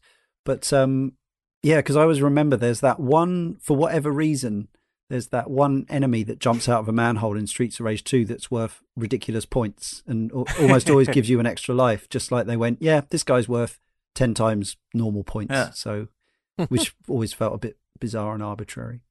Sewage bonus. Got one of those in Wavery. That's my new prog rock band name. We are Sewage Bonus.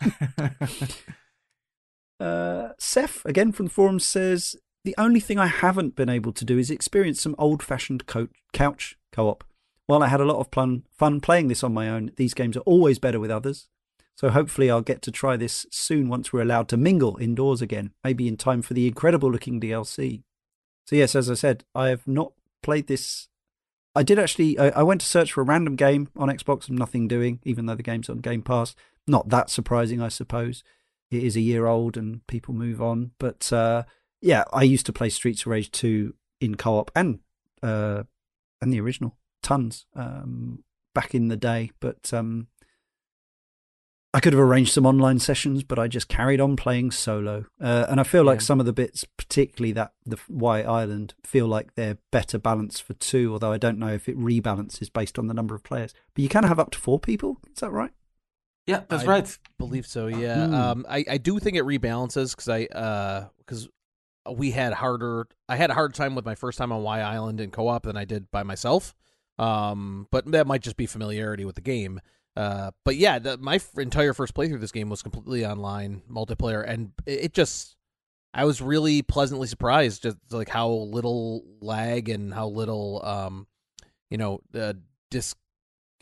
discontinuity there was between what was happening between my friend on the other end and myself. It was a really smooth experience play through that entire game online, and also online progress and everything of that. It just seamlessly worked in a nice way. You never had to worry about who launched the game or who had the lobby or who would, you know what I mean. Like, it just, all the progress carried over, all the achievement tracking carried over. It was really nice. And also, I mean, it just harkens back to the old brawlers that I love, just like standing next to my friend or sitting next to my friend on a couch, just laughing, joking, picking at each other, trying to both help each other out and inverted commas. Yeah, exactly. In other ways, just getting their way completely, and or taking the full chicken, even though my partner is almost out of health, and just laughing at him. You know what I mean? Like, all that stuff is just evil. It's too much fun to not do. Yeah, of course. Well, you only do that to your best friends, right? Like, it just, it works as an online brawler, a multiplayer brawler, should I say? I have never played couch co-op like you have, Mikhail. I'm assuming that works just as well. Yeah, very, very well. A lot of fun, and with 3 other kids, myself included as one of those kids. Really fun time. And the thing is, I always felt like these games, because of the real estate you have on screen, are always best played with other people, right? You just get some people together and you play through them. But recently I have been, rather than not playing them at all or with other people, I've been playing Streets of Rage 4, of course, and some other brawlers all by myself.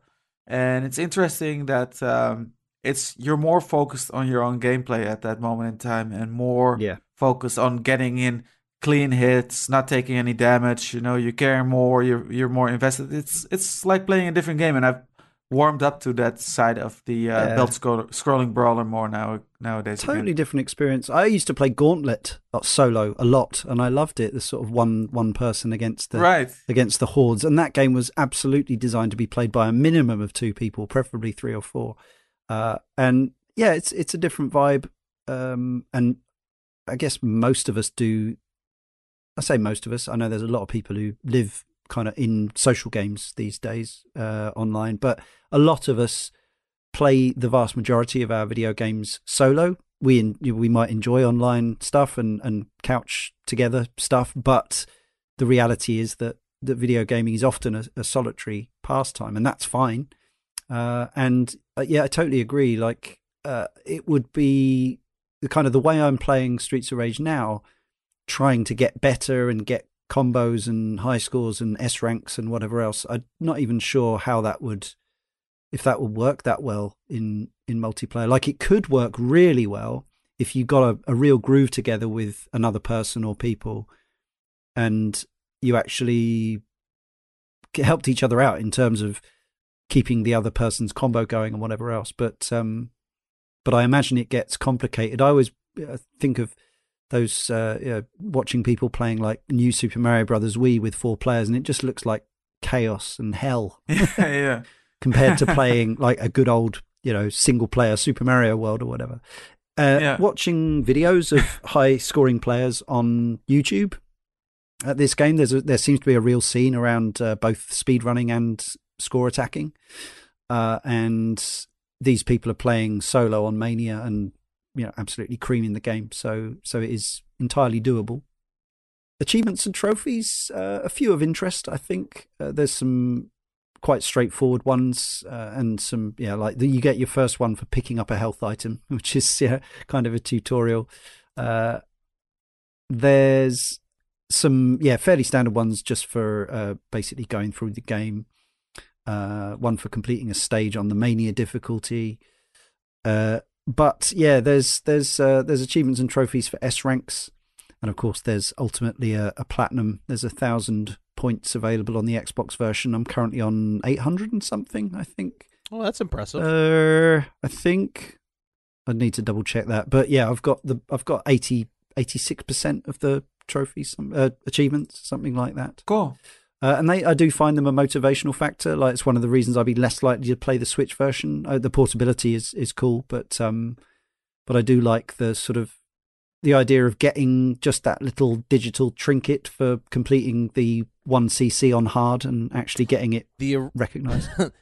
The original non-fungible token, right? Right. The old achievement on your profile. Yeah. I only have I was checking my Xbox achievements this morning. I haven't gotten that many because admittedly I've played more on the Switch than I have. Sure. Just to be on the go.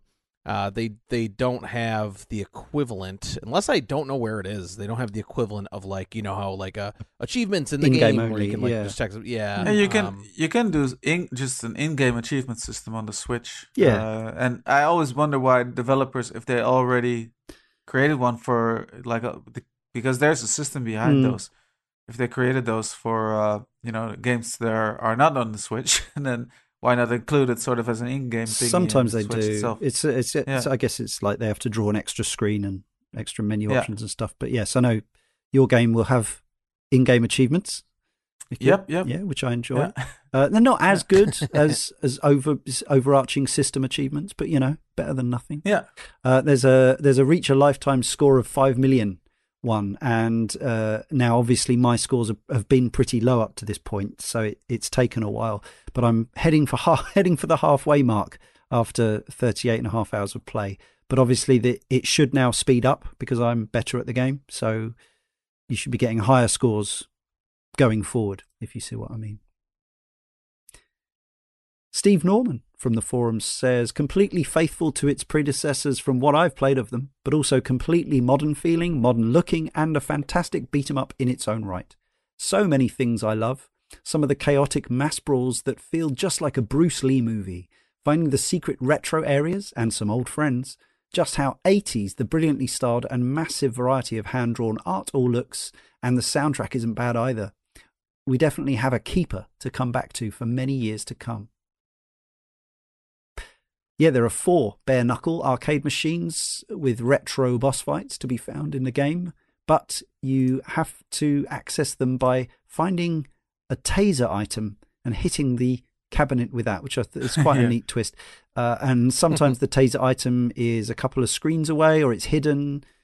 Oh, that's the other trophy that I wanted to mention. There's a Half-Life 2 Episode 2 style trophy, albeit much easier.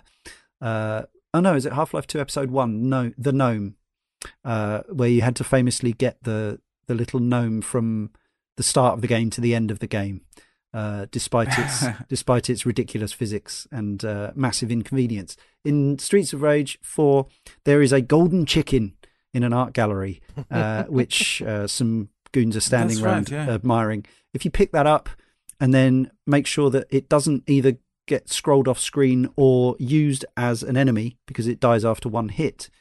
We should say weapons degrade in this as they did in Streets of Rage 3. In the same way, I think, or similarly. If you get the chicken, although it's actually so big, it's probably a turkey, really. If you carry it, so you have to drop it by just pressing the B button or the circle button or without holding a direction, and get it to the storeroom. You get an achievement for that. That's what I enjoyed. Just it didn't take long, wasn't that hard, but just a fun little thing to do. Yeah. An in-game mural features Donald Glover in response to his, as Childish Gambino, song "Hold You Down," which features a sample from Streets of Rage 2 from Yuzo Koshiro's Slow Moon. Thanks to the IMDb. Yeah. Now, Sean S. Thomas from the forum says, Streets of Rage 4 was far and away my favourite game of 2020. I had long hoped for a new entry in the series, but never expected it to be this rich. but it's the subtle quality of life changes that made it a game that could only have come out this decade. Switching from one long playthrough on restricted credits to multiple levels was brilliant, although I welcome that it can be played in the original manner. Deciding whether to hoard power-ups for better scores or to take down bosses is great, and levels that can seem impossible on the first attempt seem doable without losing a life, given a few repeat sessions. There are so many other smart touches, but these are some of my favourites. Being able to catch a weapon you've thrown as it bounces off an enemy, or bouncing enemies off of scenery to keep a combo alive. Hidden secret bosses in retro arcades and classic characters to unlock. The music ramps up when you go through doors, like in that jailbreak scene. The variety in play styles of the main characters also leads to highly satisfying replays, and ultimately that's what this game is all about. I see Streets of Rage 4 as a hugely smart and rewarding update on a classic formula. It does have a couple of tough difficulty spikes, but it feels so good when you start overcoming them and getting good high scores. As a love letter and update on an all-time great, I don't think many developers have done it better. I'm excited to see what the DLC yields. Yeah, we forgot to mention in the music, I don't think, the fact that there's some rather cleverly edited segues in there, so that regardless of how long it's taken you to get from one section to another, the music will almost seemlessly kind of phase from one track to another, which it's I very really well like. done. Yeah. And another thing that reminded me also, like one really cool mechanical thing, is that usually when you do a down air attack, right, as a combo starter, you can actually follow that up with a neutral air attack, which is really fun with a lot of characters. So you do the down air attack, and then while you're still in the air, do like a jump kick in their face. And it's a very cool little one too. Add to that hit tally. Yeah. Yeah, so DLC, we've kind of jumped the gun with this game. I thought maybe the game would be done.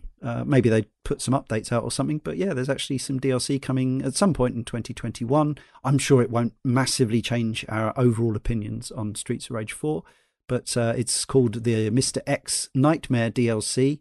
There's a trailer out there now. As I say, Estelle Aguirre will be a character, as will Shiva.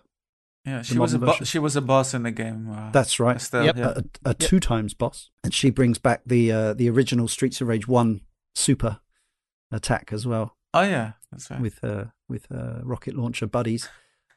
Also, a question: why does the commissioner smash his own desk up when you arrive in the room? What's that? What's the point of that? It's a power move, wants to let you know that everything is disposable, including you. That's my personal This theory. is why you do a podcast on game characters, because you understand their motivation. That's thank you. Finally, somebody recognizes my skill set. New weapons, new moves, new stages, and some new music. So yeah, I'll be absolutely day oneing that. Now I own the game digitally. Magical Isopod has a few bugbears. Magical Isopod says, I liked Streets of Rage 4, but I didn't love it, and not enough to complete it at that. I'm certainly not a huge fan of the series at the best of times, but I enjoy the third entry the most. The movement tech available in that game with dodge rolls and running attacks always felt great. But strangely, 4 omits this freedom of movement and instead opts for a more methodical pace where your character will slowly trundle around to get in punching position. It makes the game feel rather dated, like it's aiming to be a tribute to beat-em-ups of the 80s and 90s rather than evolution of the genre. That's all well and good if nostalgia is all you're after, but for a fairly expensive modern release, I was expecting more modern gameplay. I'm disappointed that it presents itself as a 4th entry whilst omitting some of the improvements of 2 and especially 3. It feels less like Streets of Rage 4 and more like Streets of Rage 2.5. For me, it felt slow and repetitious, and I can't say I recommend it over newer brawlers like Scott Pilgrim and River City Girls. Well, Scott Pilgrim isn't really a newer brawler, but point taken. I think maybe Magical Isopod should try some of the other characters, because some of them are absolutely not slowly trundling about. Cherry Hunter in particular can absolutely sprint about the place and jump at will and fly about the stages and easy chaining combos together. And I think most of the mechanics that you would that Magical Ice Bodies arguing were dropped or actually just divided up among the characters.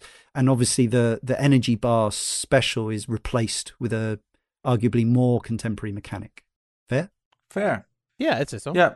Only the dodge roll could have been a good addition, but it needed to have a function within this game as well, of course. The game would have been a very different proposition, and it would have had to have been completely rebalanced. Yeah, because that one is about evasion, but I think Streets of Rage 4 is much more of an offensive game and keeping up the pressure. That's right. And keeping your combos going. So I can see why they didn't see it as a necessary mechanic for this one. But another shout out for River City Girls, and we're going to have another from Shadowless Kick, who says, I'm honestly a bit baffled by the reception to this game. I wonder if I played the same title everyone else has.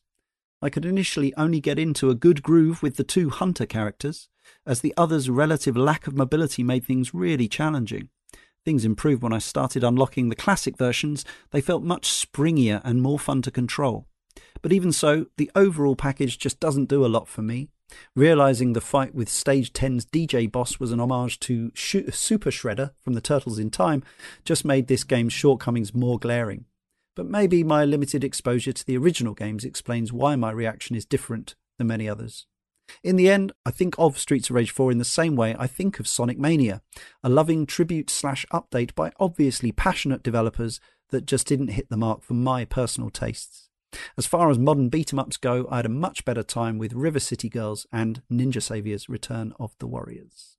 I haven't played River City Girls yet, but I love Ninja Saviors as well. Yeah. I do. I mean, it's not really a modern game, is it? Because it's a absolutely direct remake of a Super Nintendo game from the mid-90s, but but they added a lot more enemies, and I think it's okay. They basically sort of crossed the boundaries of what the Super Nintendo could throw at you. Sure. I mean, I absolutely love it as well. And for the longest time, I was going to probably end my summary to this podcast with, you should play Ninja Saviors before you play Streets of Rage 4, but I don't know if I'm going to do that now. But they're two very different games also. They are very different. Yeah. But you should still play Ninja Saviors if you're listening to this podcast. Yeah. In my opinion. Happy Greybox 5 is our final correspondent, other than 3-word reviews.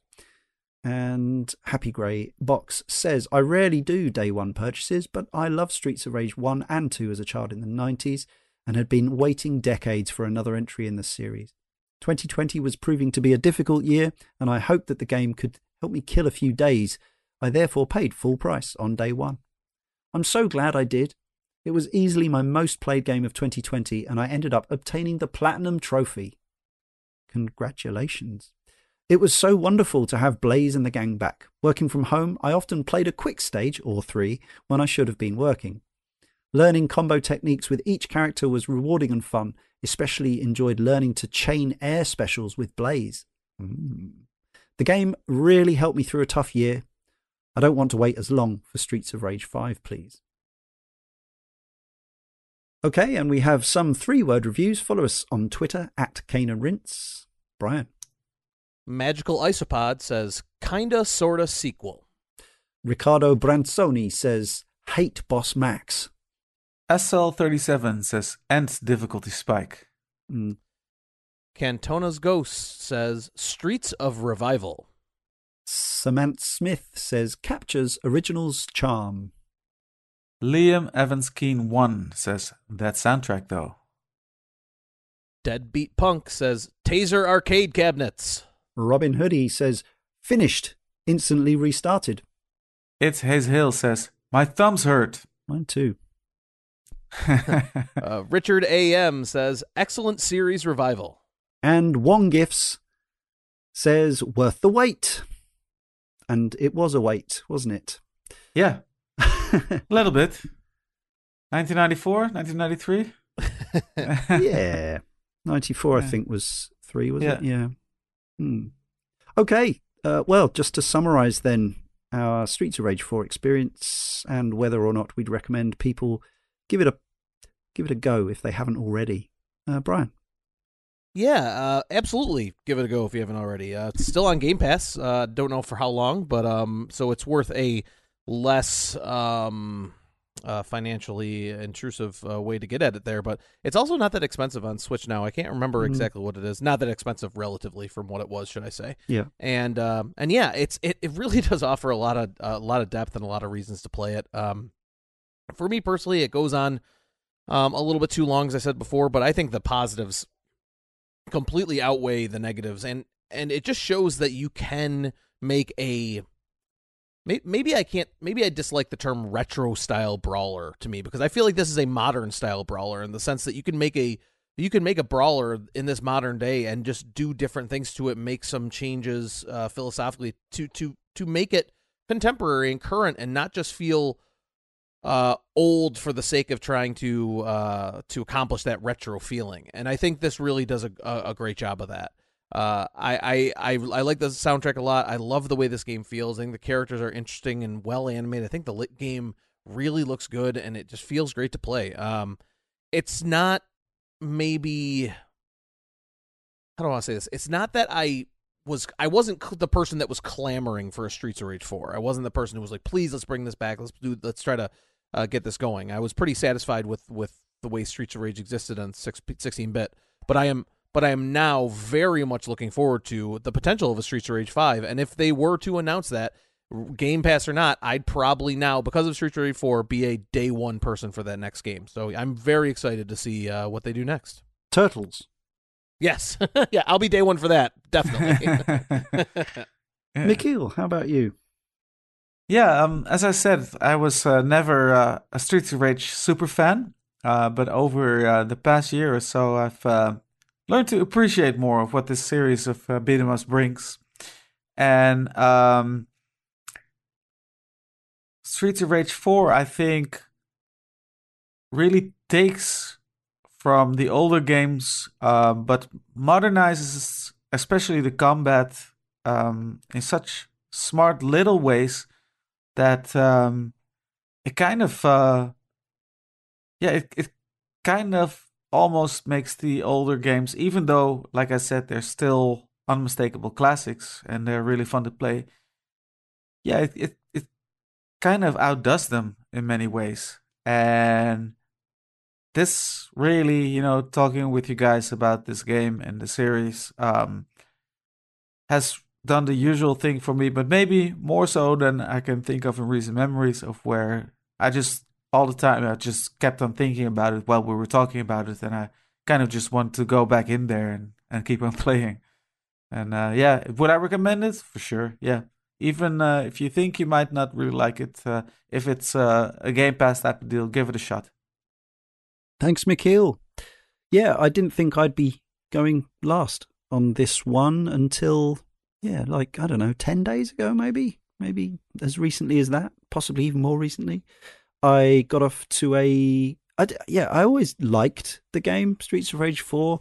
I thought it was really classily put together and clearly made with expertise, passion and love by some talented coders and artists. And as I said earlier, I couldn't actually think of a way that in my opinion, they should have done things differently. However, for whatever reason, at first, the game I liked it, but I didn't feel any more positively towards it than that. I absolutely fell in love with Ninja Saviors, similar but different kind of game, and I thought, I'm probably going to end up by once again hectoring people to check that game out rather than Streets of Rage 4, which was a nice modern update, but nothing more than that. However, the last week or so, I've ended up more than doubling my playtime on this game, to the point that it's now the sort of playtime I'd normally associate with a big modern AAA action game or something like that. I'm sure it's still a way short of my original Streets of Rage 2 playtime across all the many versions of that game that I own and have owned. And there was no way that anything was ever going to kind of supplant my affection for Streets of Rage 2. I played that game first when I was 21 years old, and for the time it was outstanding on a technical level, on an audio visual level, on a gameplay level. And for me, it had never really been kind of overtaken as the most fun brawler to play, with some competition from some of the mid-90s Capcom arcade output, perhaps. But yeah, I just kept on playing it. I kept on playing it after I'd played it enough to feel qualified to talk on this podcast, and then I kept on playing it beyond that, and now I'm thinking of playing it some more and thinking about my thumbs hurting and the fact that I need to get on with other games for the show, but also thinking I need to get some S ranks on those stages, and I need to complete that arcade mode in hard for the 1 credit achievement and all this other stuff. So I think probably what I'll do is I'll try to actually lay it down for a bit and come back to it when the DLC drops, whenever that is later this year. Not that long, I don't think, hopefully. And yeah, I do thoroughly recommend it. As I said earlier, I know it sounds funny, but I am conscious this is not the real sequel in the sense that it's not the same people on the same system back in the 90s. It is a completely... You could argue it's a reboot, even though it's a numbered sequel and the plot continues on. It's the same game, but for the modern systems. But I think they've really nailed it, like beyond probably what most fans would have expected. And yeah, we really there have been some other great updates, I think, like Sonic Mania and things like that. But we've also had some absolutely insulting games over the last 10 or 15 years that, whether it's Final Fight Streetwise or that horrendous Vandal Hearts game that was on Xbox Live Arcade, that I just found them hideous and just didn't want them to exist, basically. But this one, no, all credit to Lizard Cube and Guard Crush, and absolutely check it out. Well, I think that'll do. So it just remains for me, Leon, to thank Brian, Michiel, Editor J, our correspondents, and, of course, to you for listening. Next time, in issue 467, no graphics, only words, in a vintage sci-fi non-visual novel, Trinity.